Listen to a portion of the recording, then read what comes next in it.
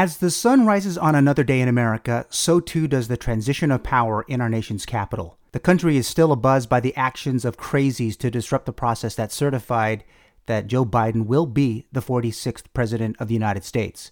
At home, the debate of whether or not my governor will attend the event on the steps of Capitol Hill, 2021 is off to a running start. And so too is That's It, That's All. You are listening to That's It, That's All with Sean Gamatauta. This podcast is brought to you by Get LLC. This company is a busy one, providing consulting services and specialty construction materials and supplies in Guam and Micronesia. Need marketing advice? How about an energy-efficient lighting solution for your business facility? Find out more on their website at get-guam.com. We appreciate the input so far on the podcast and expect some tweaks here and there. From Barrigada to Dallas, Texas, to Tempe, Arizona, and all places in between, thank you for listening. Again, if you are driving around the island or maybe strolling along the interstate, let this podcast keep you company. Since April 30, 1789, the inauguration of the President of the United States has been used to mark the start of the new four-year term of the elected leader by the American people. The modern-day version we have become accustomed to started in 1937. Chief Justice John Roberts will be administering the oath of office to Joe Biden. As this scene plays out on the western front of the U.S. Capitol facing the National Mall, the inauguration will be followed by the traditional pomp and circumstance, pared down and virtual because of the ongoing coronavirus pandemic. The president's inaugural address will be the highlight. A policy primer, if you will, and some words on unity is what many will look to. The nation's elected representatives to Congress and governors will be in attendance. 4 years ago, some Congress members took a pass. Those folks used the event as a slight to the 45th president.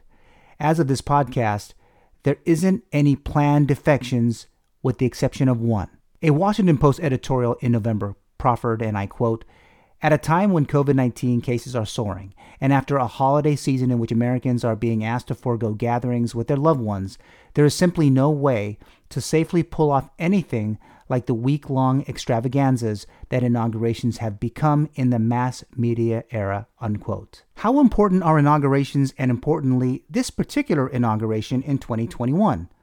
A cursory read of the events transpiring across state houses and most recently our territorial legislature, the taking of the oath of office comes at such a unique time in the history of our country. If you read, watch, or listen to mainstream media outlets, there is so much attention to the Biden swearing in as consequential, significant. I tend to see it like Forbes magazine. They recently described it as an end to a raucous election season. Well, that seems a bit more appropriate. But many will be watching, including me, for many reasons.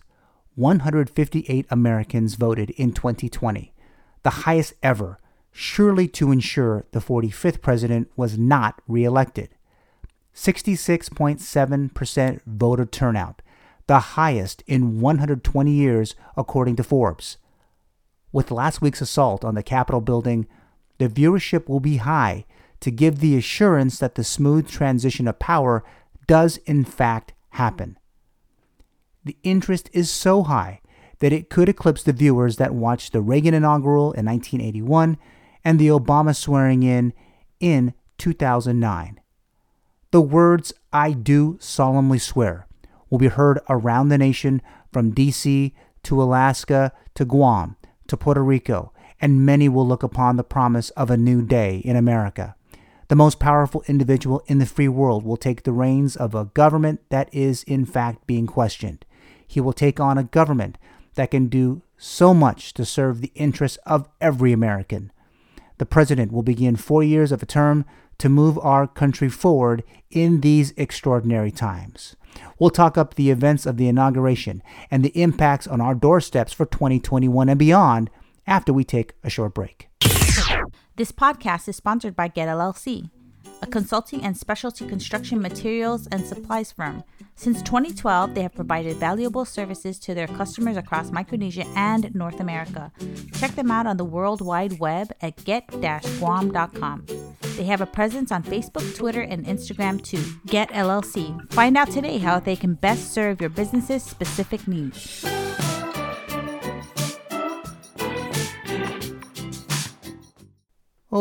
Okay, I want to talk this a bit first on the local front.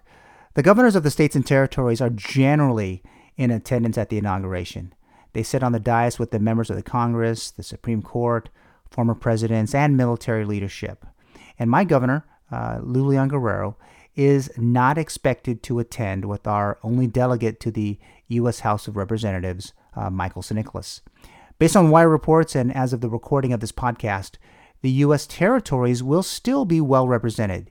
Each governor and Congress member will be tested for the coronavirus, and quite frankly, there's numerous reports coming out of D.C. and they're noting that the requirement to even be a part of it, that every attendee that will be there will be tested in advance. An editorial in one of our local papers, the Guam Daily Post, chided the administration's plan to even attend the Joe Biden swearing in. Days later, Governor Leon Guerrero announced that based on her advisor's counsel and intelligence chatter, and that's a quote, that she would not attend. The Pacific News Center quoted her as saying, quote, "Besides, people are just transitioning now. The people that are just nominated, they're not confirmed yet, so I think it would be much more productive if I wait till March or April," unquote. That's from Governor Lou Leon Guerrero. Well, what I would say, it's kind of like risk or reward. Personally, I'm still kind of trying to understand the idea of the intelligence chatter. Then many are looking at what's happening with the activities in Washington, D.C. recently that would scare almost anyone off. But don't we think that by not going, it sends a different message? I would be the last person to think that we should live in fear. And there's a lot of things going on there at the time that the governor will surely be missing out on.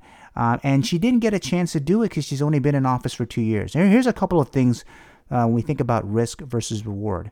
First off, it's engagement with the National Governors Association. Well, the NGA is the big organization, if you will, that brings the nation's governors together, and they're a big advocacy group on all issues, including issues of the territories.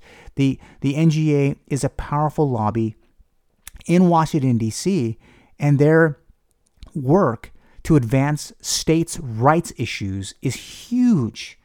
I'm not sure why not going with other governors, especially some of her friends. Again, when we think about a Democrat administration, Democrat governors, they'll get together and they're all going to talk, and they're going to have the ear of, yes, you guessed it, the Democrat president-elect.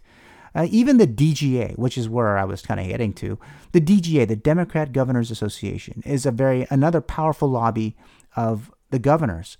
I didn't use the Republican Governors Association only because we will know when there's a Republican president, then the RGA is a little bit more, more important. But since they're not, the party in power, the DGA becomes that important group. Now, let's talk about the DGA. A lot of the staffers from the DGA are going to get plucked to go work in the White House. It's not a foregone conclusion that many of them will probably go work at the respective executive branch agencies. So why the governor of Guam would choose not to go to the inauguration is really I'm not too sure why. The engagement is going to happen regardless if there's more soldiers in Washington, D.C. today than there is currently in Afghanistan and Iraq. Unscalable barriers. It's going to be pretty safe there. And I would probably disagree with chatter driving a decision because the engagement really is going to outweigh that. The chatter happens, gone. What happens the next day and the day after that? Are we going to continue to be paralyzed by what some are saying as opposed to what's really going to happen?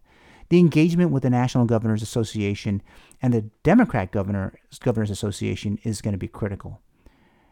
Even important than that is engaging the cabinet. Now, the Guam office of the governor in D.C. is led by former Congresswoman Madeline Bordallo. And she's been pretty quiet since she's been in her office. It's been about a year or so plus, but she's been quiet. But that does not mean that she's not able to engage with the incoming administration. There is that link between the office of the governor and the incoming Biden-Harris cabinet. I think I've said it out loud before that people are more worried about, well, okay, what are we going to see with this new administration? Well, they're all starting to get filled. All these cabinet positions are being filled. If I'm not mistaken, most of them are already filled right now. So when we think about engaging a cabinet, the governor said, well, they're just not nominated and they're not confirmed. But I would disagree.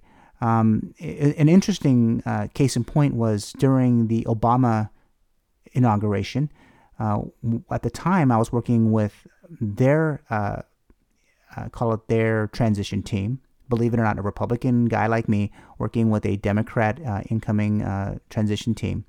When the governor of Guam at the time requested to meet with then Secretary of Defense Gates under the Obama administration, on the first day, literally the day after the inauguration, we were at the Pentagon talking with the secretary. Now, obviously, it's important to meet with cabinet-level secretaries at this time. They're just going to get their sea legs, and they haven't had a chance to look at all of the policies that are being put in front of them. But what they are listening to is the dialogue between the governor of a territory, or could it be a state, about what are the important issues for their people. So when the governor of Guam, Leon Guerrero, says, well, they're not confirmed and I don't think it'd be productive, I would beg to differ. I think it'll be way more productive than she would have thought. Because then the Guam issues, depending on when they met, become front and center. They're going to remember the very first meeting they had as a cabinet member. They're going to remember the discussion between them and sitting governors or sitting legislators, right? There's no question about that. So to say that, hey, they're not confirmed yet, I think it'd be better to wait till March or April. Well, now the governor of Guam and the people of Guam have just lost 3, maybe 4 months of being front and center in the eyes of that cabinet official. I was just scratching my head and wondering, why wouldn't she even make the attempt to try? And next, as important, is meeting with the administration staff. And the perhaps to many, this is I'll share a little bit of insight, but probably the most important, engagement into the White House really will be the Office of Intergovernmental Affairs. The recent appointment or a naming of an appointment of Julie Chavez Rodriguez was a pretty big deal for many Hispanic Americans. For a guy like me, I had the privilege of covering, I believe it is her grandfather, Cesar Chavez, in California when I was a journalist working at a small TV station in Bakersfield, California. The appointment of Chavez Rodriguez is important on many fronts. First off, when it comes down to issues of minorities, you can expect that she's going to be listening. She is also very, call it astute, to the issues of the minorities in many ways that, again, when you're at the White House and looking to, when people are talking about, okay, well, what is going to be the agenda of the administration with the states, having her ear and being that first person or two to see, after becoming the new Intergovernmental Affairs Director, is a big deal. One of the things that at least my former boss, former Governor Felix Camacho, enjoyed in his administration is that the engagement with the White House Office of Intergovernmental Affairs really did lead to a lot of important and significant public policy considerations for the territories during his term because of that engagement. Now, for the governor, a phone call and a Zoom call, that might be a big thing. But when you're on the big call, and by the way, don't think that Julie Rodriguez is not going to be meeting with the DGA or the NGA in any way, shape, or form. That's part of her job. But when you meet face to face with the Office of Intergovernmental Affairs, then you want to be able to say, hey, listen, these are our issues for Guam. And, obviously it's about COVID, it's about the economy, it's about, ensuring that the military buildup in Guam is going to happen. If those are looking at 3 issues for Governor Leon Guerrero and she can get in front of Julie Rodriguez and say these are our issues face to face, there's a strong chance that some of that's going to go a long way in ensuring, that all of our issues are going to be taken care of. Now, so when we look back, think about the risk and reward of going to Washington, D.C. during the inauguration of a president, meeting with the NGA, DGA, engaging the cabinet, and especially engaging the White House. When we think about the risk, people are going to say, well, Sean, it's a little unsafe for her. Well, if she travels a certain way and if the staff engage Capitol Hill a certain way, it really reduces the risk, especially the security risk, to the sitting governor of Guam. But she would be the only one not there, and it's going to be she's going to be a noted absence. People will notice that she is not there. Any governor that does not go to this particular inauguration will stand out, and obviously for her constituency, for Guam, well, I guess you really did show the editorial writers, hey, listen, it was better that you don't go, take care of things at home. But everyone's going to be watching the inauguration. And the amount of time spent in D.C., whether it's a week during those events, I'm not saying that, you're going to go to the inaugural ball for the West and say hang out with everybody. But no, we're saying that the engagement is key. Reward is going to be significant, especially with the remaining 2 years in her term. Hey, we're going to take a break. We'll be right back. This podcast is sponsored by Get LLC, a consulting and specialty construction materials and supplies firm. Since 2012, they have provided valuable services to their customers across Micronesia and North America. Check them out on the World Wide Web at get-guam.com. They have a presence on Facebook, Twitter, and Instagram too. Get LLC. Find out today how they can best serve your business's specific needs.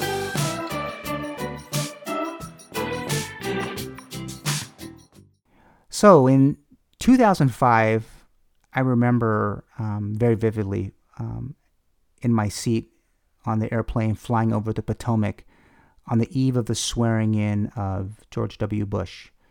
As we were making that final approach, I was very excited. I'd never traveled to Washington, D.C. before. It was my first time. And I can remember as I was flying over, I was kind of thinking to myself that, yes, I'm going to be on the National Mall and I'm going to be right there to witness history. It was something to remember, to be in the crowd of hundreds of thousands of people on the National Mall watching this tradition of America, especially to watch the swearing in of George W. Bush. It was such a exciting time in his second term. After 9/11 and all the things that happened in his first term, being there to be part of it in the second term, and being really helping to help push a nation's agenda here in this part of the world was very, very, very exciting.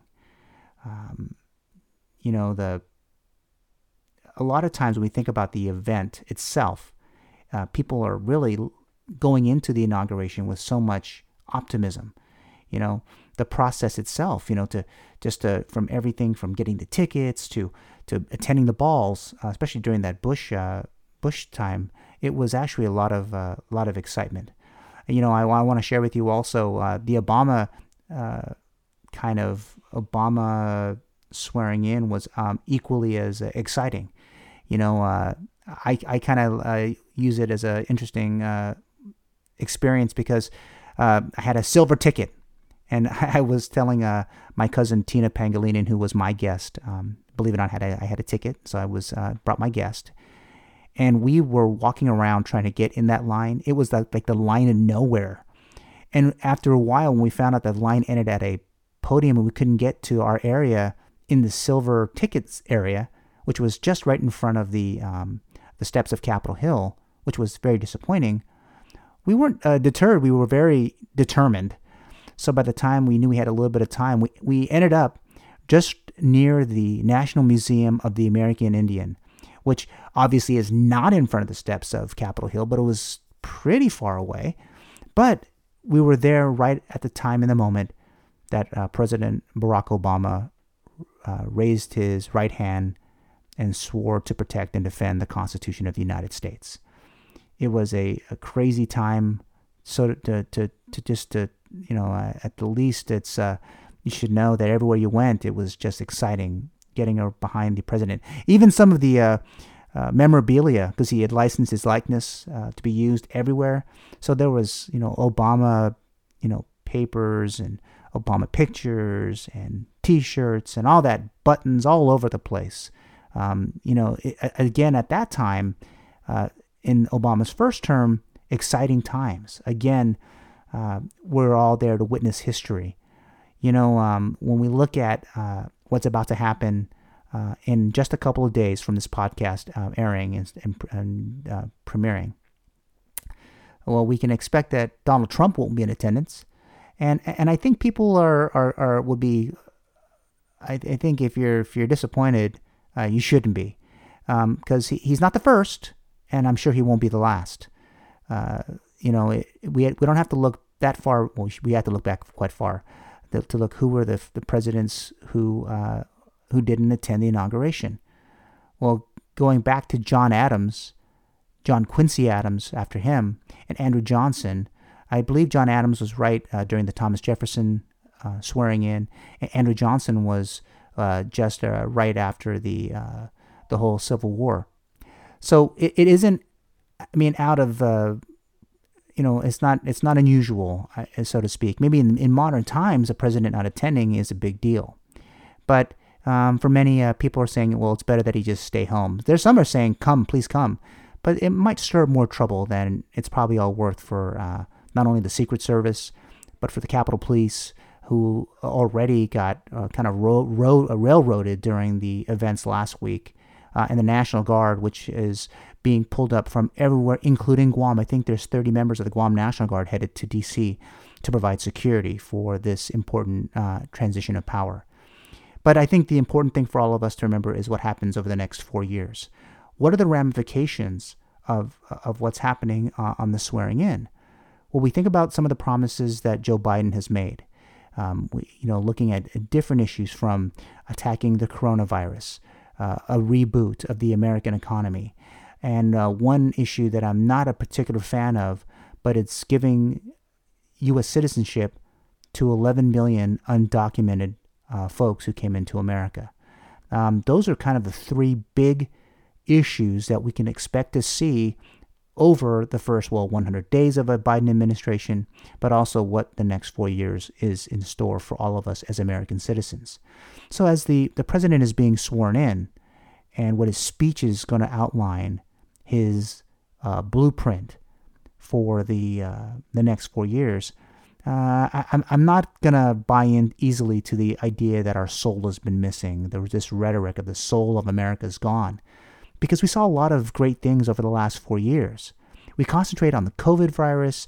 We spend time thinking about the election, but we don't think about the other actions of President Trump that really has defined, what would be why over 70 million people voted for him, is the more nationalistic view of America, America being first. Now, so yes, it's the time to bring together the country. And it's important for Americans to come together at this important time.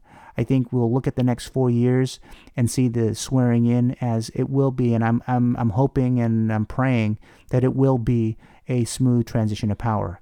But we also are going to watch the actions of how that will affect, or at least the effect of my governor not going.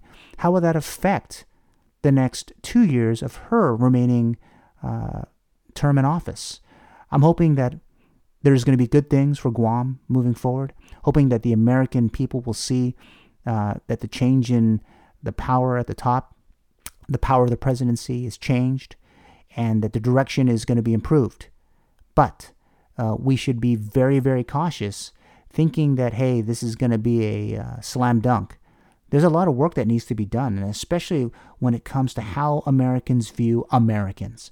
How do we view our country? How do we view each other as part of this great melting pot?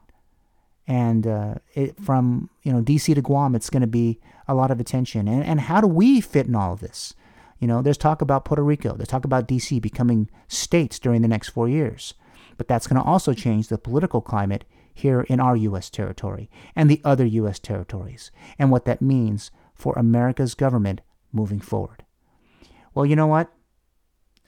We'll have to wait and see. But what does the next 4 years hold? That's it. That's all. Thanks for joining us today for this podcast. I hope that you're going to follow, like, subscribe, all those good things.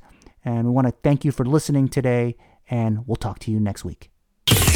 The That's It, That's All podcast is produced by Sean Gumatato. Executive producer is Trisha Gumatato. Hit the subscribe or follow button and leave a review. Thanks for listening.